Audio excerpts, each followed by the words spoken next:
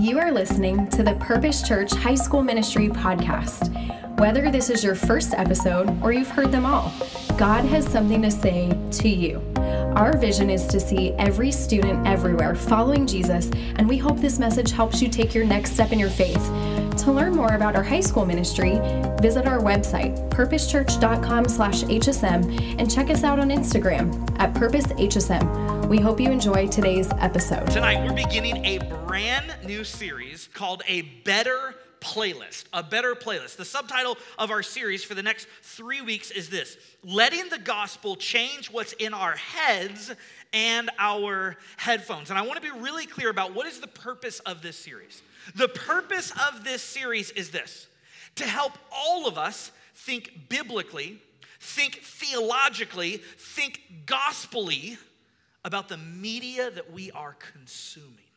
And so whether it's movies we're watching, whether it's songs we're listening to, whether it's secular or Christian, whether it's worship music or not, the goal of this entire series is to help us begin to think about what we are consuming, the media we are consuming, through the lens of the gospel. Because what you're influenced by will shape your decisions. When I was in the 8th grade, my whole world was skateboarding. That's all I cared about. That's all I thought about was skateboarding. That's it. And I remember I was skateboarding at our local college, which is down the street from our house, and I was doing some tricks with my friends on these stairs, and then all of a sudden a police car pulled up. And when the police car pulled up, he turned on his lights, and he got on his megaphone. He said, "Stop skating, stop skating." We froze. We were freaked out. And then he walked over to us, and he said, "You guys know you're not supposed to be skating here. I'm going to write you a citation." And so me and my friends are freaking out, and he said, "I need to get some information from you." And so he starts asking me questions, and I start answering because I was really nervous. But then all of a sudden, because I was an 8th grader and I thought I was super cool and I thought I was smarter than him, I started to lie about some of the information, okay? So I first started to tell him the truth about myself, but then he started to ask questions. I was like, dude, I'm gonna throw this guy off. I'm just gonna lie. I'm gonna tell him all kinds of made up things, right? So after that, I leave, and I'm thinking I'm so cool. I mean, I just felt so cool that I had lied to this police officer, that I had tricked him. So we're skating back to my house, and as I'm going down my street, as I'm walking up my driveway to walk inside my house, I look behind me, and the police officer, the police car that had busted me, is cruising down the street. Now, you're all looking at me right now, you're like, "Eric, you're buff, you could handle prison." Back then I couldn't, okay? Back then it was different. I wasn't ripped like I am now, you know? So I couldn't handle it as well as I could now. But so I'm freaking out because I'm seeing this cop car driving down the street. And all of a sudden I thought I was so cool. Before I thought I was so cool, now I'm freaking out. And so I run inside my house, and I remember I told my mom, I said, Mom, tell him I'm not here. Tell him I'm not here. And she's like, "Who are you talking? What are you talking about?" I ran into the bathroom and I hid. And I wasn't even a follower of Jesus, but I was like, "Jesus, like, I know I've done a bunch of bad stuff, but like, maybe you should come back right now because this is not going to end well." And so I'm sitting there, and then all of a sudden I hear the stomping of the police officer's boots walking into our entryway. And I hear him knock on the front door. And my mom answers it, and she goes, "Yes, officer." And he goes, "Can I please speak with Eric Holmstrom?" And you guys, I freaked out. Like I was in the bathroom, and I'm like, I want to die right now. This is not going well. So I walked out, and my mom came and got me, and she's like, "Eric, there's a police officer here for you." And so I walk out, and I see him, and I go, "Hi, officer," right? Like my voice is cracking, like that big tough guy I thought I was. I was not that tough guy. And I said, "Hi, officer," and he said, "Eric, do you know that you lied to me about some of your information?" And I said, "I don't know what you're talking about. I don't remember that." And he's like, "Oh, really? I have the whole thing recorded." Now, whether he did, I don't know, but I was losing my mind. He said, "You know what? I could take you to juvenile hall right now." And I thought, I'm not going to do well there. That's not a place for me. That is not a safe place for me.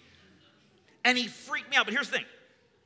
I made all kinds of stupid decisions like that because of what was influencing me, because of the friends that I was hanging out with, because of the ways that I was living, Because of the influences that were coming into me on a regular basis, they were shaping my decisions. And whether you want to admit it or not, or whether you recognize it or not, the things, the media that you are consuming is influencing you, and it's important to talk about because it is shaping your decisions. So here's our big idea for tonight.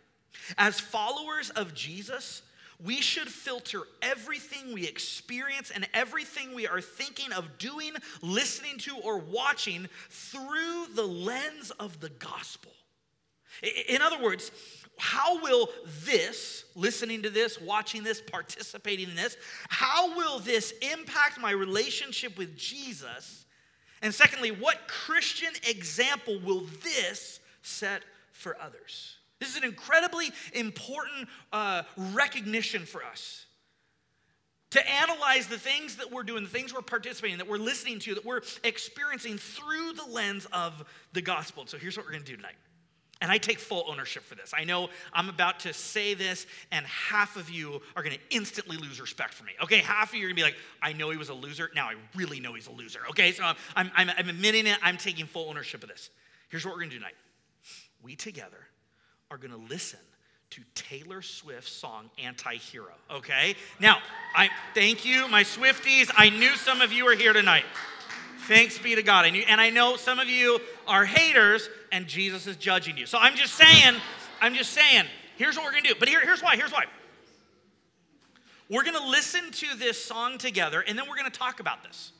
We're going to talk about what are the truths and lies in these lyrics. We're going to talk about what can we affirm and what can we reject from this message. But here's why. There's a deeper, important thing that we're doing here. Whether you like Taylor Swift's Anti-Hero or not, here's what I hope you walk away with. I hope you walk away with a better understanding of what you should be doing with songs, movies, things that you are consuming. That some of us, we just like blindly, without even thinking about it, do things, listen to things, watch things, and we forget that it is shaping us. And so my hope is tonight, as we have a little bit of fun, as we listen to this song, as we look at what Scripture has to say, that you would be better equipped to take that worship song, or that secular song, or that new Netflix show, or that movie, and to analyze it through the lens of the gospel and ask yourself, what is the message here, and does it sync up with the gospel? And so without further ado, this is actually my second time using a Taylor Swift song. Like 15 years ago, one of my first sermons, I used Love Story. Anybody remember Love Story? Love that song. Anyway, this is my second time for T Swift. And I tagged her today. She didn't write back. I was like, what the, dude? I don't know. She's busy, I guess. Anyway, so here's what we're going to do. We're going to listen to this song together, and then we're going to talk about it. So let's watch this together. That was so beautiful. That's so powerful. Let's talk about this for a second. So this is a really, really popular, well-known song. Whether you don't like it or not, we've heard it. Many of us have heard it before. I want to talk about three ideas in this song. And I want to look at where Scripture speaks to those ideas. Our first big idea is this. Taylor Swift's Anti-Hero challenges us to confess our sin. Challenges us to confess our sin. The chorus goes like this. It's me. Hi, I'm the problem. It's me. At tea time, everybody agrees. I'll stare directly at the sun, but never in the mirror. It must be exhausting, always rooting for the anti-hero. It's me. Hi, I'm the problem. You know what I really respect about this song? Taylor's not blaming anyone else. Taylor's acknowledging that there's some brokenness in her. That whereas it might be easy and it comes very natural to us to blame other people for the issues that are going on in our lives, that there's literally an example set here in this song to own up to our part in it. And Christians, for those of you that are followers of Jesus, this is core to our faith. That sin is anytime we dethrone God. It's anytime we believe we know better than God. It's anytime that we say, okay, God, you call us to this. You call this good. You call this evil. I'm going to choose to do my own thing irregardless of your word. It's anytime we miss the mark, his perfect standard for us. And sin separates us from God. But the scriptures call us to do two things with our sin. The first one is 1 John chapter 1, verse 9. 1 John 1:9 says this: if we confess our sins, he, talking about Jesus, is faithful and just and will forgive us our sins and purify us from all unrighteousness. This is one of my favorite verses in all of the Bible. Because what I see here, and you've heard me say this before, but I'm going to keep saying it over and over again, is this. What I see here is something I don't see anywhere else in culture. I don't see this in any other religion. And it's this. If we will bring the worst of ourselves to Jesus, he will bring the very best of himself to us. That if I'll give Jesus the worst of me, he gives me the best of himself. Did you know that's available to all of you? We could get so good at trying to hide our sin or pretend it doesn't exist. But Jesus says, if you'll just give it to me, if you'll just confess it, if you'll just own it, if you'll just say, it's me, hi, I'm the problem. I've got sin in me. That Jesus says, here's what I'm going to do. I'm going to be faithful in your life. I'm not going anywhere. I'm not going to abandon you. He says, I'm going to be just. I'm going to take care of it. I will forgive you, and then I will commit to purifying you, to changing you. But this is not the only thing that Scripture says to do with our sin. That first we confess our sins to God, but then Scripture says we've got to do something else with our sin. James, the book of James, chapter 5, verse 16 says this: therefore, confess your sins to each other. Confess your sins to each other and pray for each other so that you may be healed. The prayer of a righteous person is powerful and effective. And this is where our Catholic brothers and sisters, they got it right until they institutionalized it.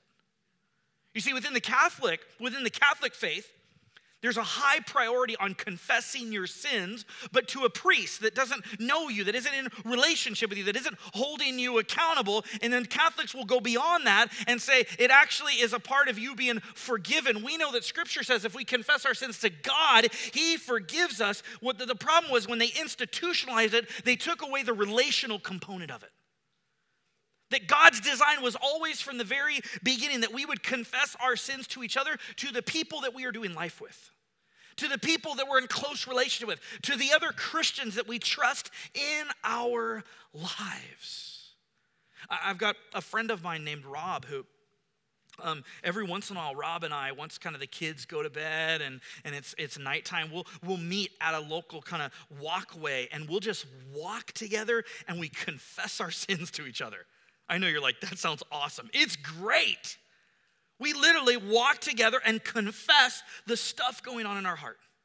We confess the things we don't want anyone else to know about. We confess the thoughts we're thinking, the things we're doing, the words that we've said. We confess those to each other, and then we pray for each other. And when we do that, I'm telling you, I come home feeling like a different person. You see, we confess our sins to God to be forgiven, to be made right with God. We confess our sins to each other to have accountability. And I want to ask you a question. When was the last time you got real bold and said, hey, God, it's me. I'm the problem. I've got sin in my life. Here's what I'm struggling with, God. And then when was the last time you confessed that to someone else?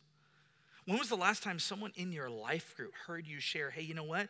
Here's what I've been struggling with. Here's an ugly part of me I don't want other people to know, but I need your help holding me accountable to. Number 2, Taylor Swift's Anti-Hero shows us the importance of Christian community, the importance of Christian community. She says, I have this thing where I get older but never wiser. Midnights become my afternoons. When my depression works the graveyard shift, all the people I've ghosted stand there in the room. I should not be left to my own devices. They come with prices and vices. I end up in crisis, waking up and screaming from dreaming. One day I'll watch as you're leaving because you got tired of my scheming. When I hear those words, I go, oh, where is her community? Where is the group of Christians around her, helping her and serving? And I ask that about myself. Proverbs 27, verse 17 says this: as iron sharpens iron, so one person sharpens another. Implicit in this is, in order for us to become sharpened, in order for us to become better, in order for us to become more like Christ, in order for us to grow, it requires other people. You can't do a relationship with God on your own. It's not a solo sport. That it's a team endeavor as the family of God. So if you want to become sharper, if you want to grow, I mean, if you take this analogy, if you're trying to sharpen a knife, you need something to sharpen it against. You see, we need Christian community. Proverbs 27, verse 6, just a few verses earlier, says, wounds from a friend can be trusted, but an enemy multiplies kisses. What Solomon is saying here is, you need friends around you who aren't just going to tell you what you want to hear, but are going to tell you what you need to hear. Do you have friendships like that? Are you leaning into your life group that could be that for you? And it's important because look at what James says. If we go back to James chapter 5, verse 19 and 20, my brothers and sisters, if one of you should wander from the truth and someone should bring that person back, remember this: whoever turns a sinner from the error of their way will save them from death and cover over a multitude of sins. James says it's incredibly important that you be the kind of person that if you see a friend of yours who's wandering in their faith, who's not coming to HSM as much, who's not reading their Bible as much, who's beginning to believe things outside of what God's word teaches, that it is so important that you come alongside them. And James would even say that that's a part of helping to save them from destruction, because here's the truth. False beliefs turn into destructive ways of living. So this is why it's so important to analyze and to think through the songs that we're listening to, the things we're watching, the influences that are around us, because false beliefs are not just false beliefs. False beliefs turn into destructive ways of living. And students, I just got to tell you, it is not loving.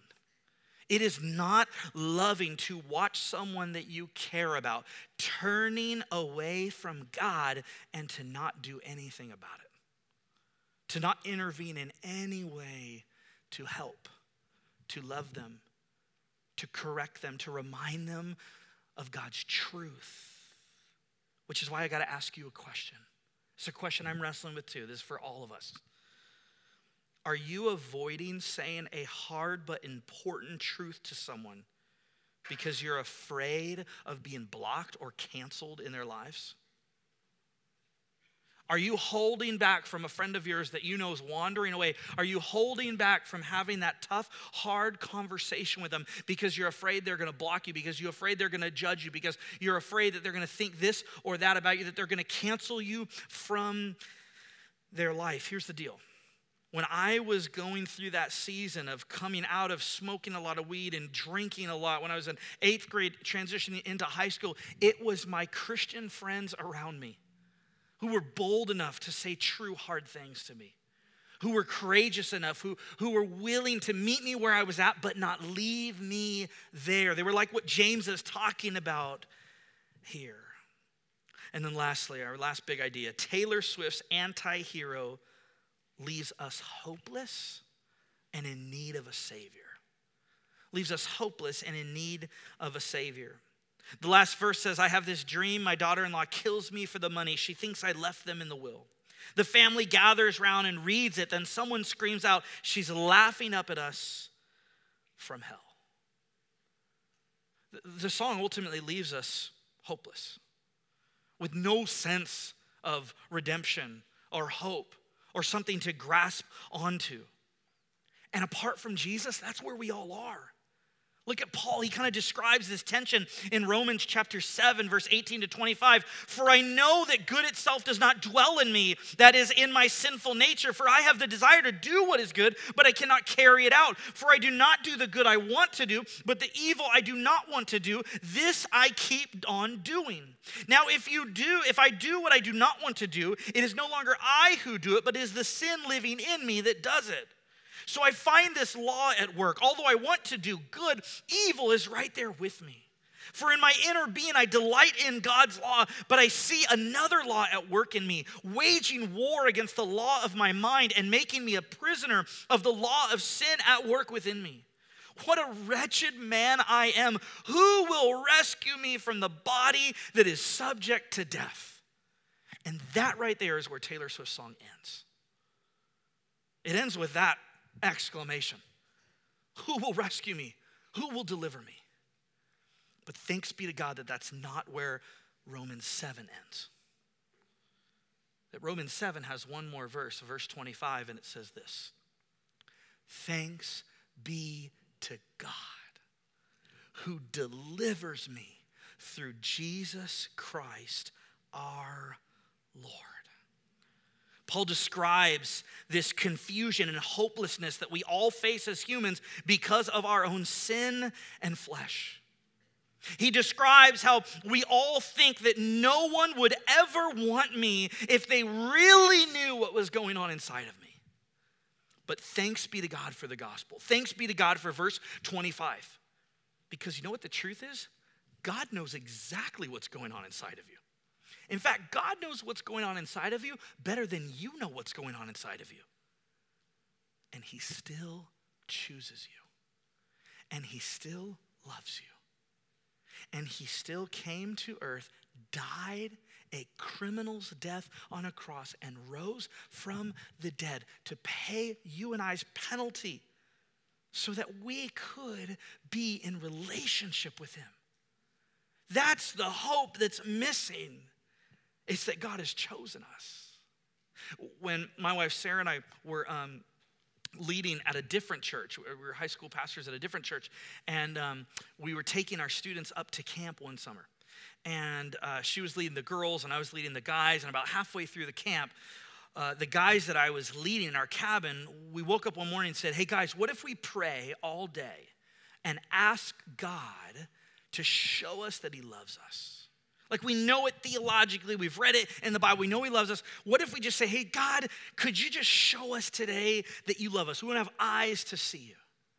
And so I remember going all throughout the day, and there was the worship songs, and there were the messages, and there were the discussions throughout the day, and they were all awesome and great, but I was still kind of looking for that moment, like, God, when are you going to show me that you love me, that you really love me? And after dinner, I remember Sarah and I hadn't really seen each other at all that day. Sarah came up to me, and she gave me something that I still keep in my Bible over 10 years ago. She said, Eric, I painted you something. And then she gave me this, and we have it up on the screen. And it says, I'll always pick you. She handed this to me. And you guys, I remember looking at it and being like, are you blind? Like, look at you and look at me. Why do you pick me? Are you serious? Like, it just meant so much. And then it became so much deeper and so much more significant because I felt like God was saying, hey, Eric, before Sarah picked you, I picked you. I chose you before Sarah chose you. I knew you before Sarah knew you. I did for you what Sarah could never do for you. I died on a cross, rose from the dead, and I've given you eternal life, things Sarah could never do for you. And students, he's done the same for you. In Romans chapter 10, verse 9, Paul says, if you declare with your mouth Jesus is Lord and believe in your heart that God raised him from the dead, you will be saved. Do you know that tonight? Maybe that's something you need to talk about in your life group. Because as long as songs like Taylor Swift or shows you're watching on Netflix or experiences you're having are the primary things defining and shaping your life, you'll never fully experience the power of having your life transformed by the God who died and rose for you. But in order to experience that, you've got to make a decision that Jesus is your Lord. So what I want you to do now is we're gonna pray. And after we pray, I want you to head into your life groups and to discuss some of what we're talking about tonight. And then you got to be back next week. We're going to continue this series. Track 2 is next week. I'm not going to tell you what song it is, but track 2 is next week. Make sure you're here. Invite your friends. Bring them with you. Let me go ahead and pray for us. And then if you're new tonight, brand new tonight, come up afterwards. We have a life group for you. We'll get you plugged in. Otherwise, head straight to your life groups. And we hope you guys have a great conversation. Let's pray. Heavenly Father, I thank you for a night where we could have some fun, where we could listen to a song that's really popular in our culture right now, but that we could analyze it through your timeless truths, through the truest story in all the history of the world. And it's that you, God, created the world. You came for us. You died for us. You rose from the dead. And your Spirit lives inside of everyone who confesses you as Lord. God, I thank you that tonight we were challenged to confess our sin, that we were reminded of the importance of Christian community, and that we realized again that everything apart from you leaves us ultimately hopeless and in need of a Savior, but you and in you is everything that we need. And so, God, we trust you. I pray you'd bless the life group conversations tonight. In Jesus' name we pray. Amen. Amen.